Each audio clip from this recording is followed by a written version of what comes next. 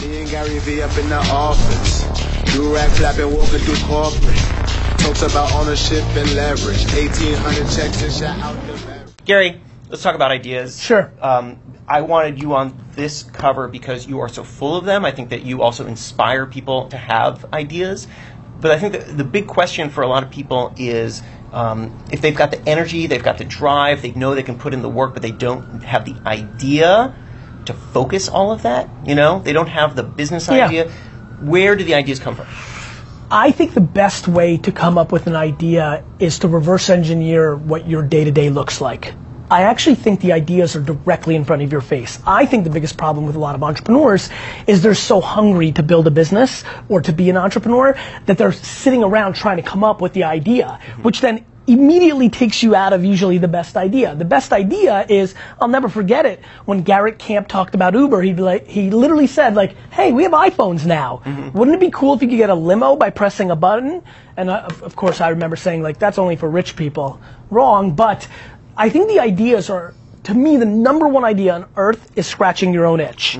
Like, if you're living your life and you say that sucked, well, you've got a business.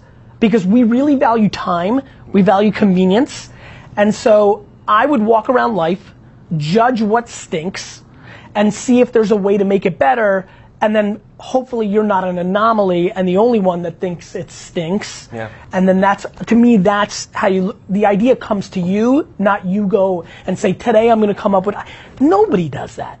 People do it from an intuition, then it evolves. Yeah. But how do you test it out, right? Because By doing. No, but let's stay here. Yeah. By doing. Like, everybody thinks that they have to like manifest this idea over time and come up with it perfect, and then you go. Yeah. Ideas evolve. You get a seed. Microsoft wasn't what Microsoft was. Facebook isn't even remotely close to what Facebook. Like, you've got to start with something. The biggest thing that's crippling entrepreneurs from winning is their lack of doing. That they hold on too long. 100%. They romanticize around the idea. They think they've got an idea, and then they spend the rest of this summer debating it until they're 7 months later and they haven't done anything, and then it just loses its energy. For me, I appreciate you saying I have a lot of good ideas. I have a good track record, because the second I think I've got something, I go. I go. Yeah. And I lose money, and I don't lose money, and I try, and I taste, and I adjust, and I stop. I'm not scared that somebody says that didn't work. Idea. Yeah. My dad used to yell at me. He was like, you always change your mind. You said last year that we would never sell rosé wine. I'm like, I changed my mind. And it's okay to change your mind. It's okay. It's okay the cost. It's the cost of entry to be an entrepreneur. Yeah. I always tell my team at the agency, you know what's subjective? Creative. Creative subjective before it hits the world. Then it plays out.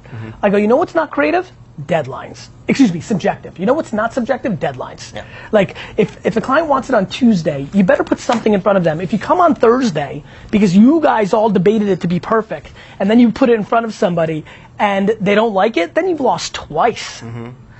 I think that's right. I'm thrilled to hear that you guys deploy that speed, and I think the necessity of deadline and small team is a huge advantage, and you should always take, if you're David, play David's game. If you're Goliath, play Goliath's game, and I think for all the entrepreneurs that are watching right now, play to your strengths. Yeah. Last question, and we'll let you go on with the day. How do you know? Because you said that the key to knowing if an idea is good is doing. How do you know when to stop? How do you know when to move to the next idea if it's not working? There's only two things: the market tells you, or you tell yourself. Right? Like, you move on when nobody's buying your shit. You're like, but I knew this was going to work, and nobody's buying it. The market told you to move on. I really think you're going to buy this, and they start buying it, and you're doing great, but somehow you're waking up miserable every day. It's time to move on. So no golden handcuffs, right? Don't let the dollar amounts get you to a place where 30 years later you look back, you might have made some money, but you were miserable for 30 years. Yeah. The other one's very easy. The market tells you to move on. So the only decision you have to make is, if it's going well, are you enjoying it enough for the financial benefit? And if you're not, you have to move on. Yeah.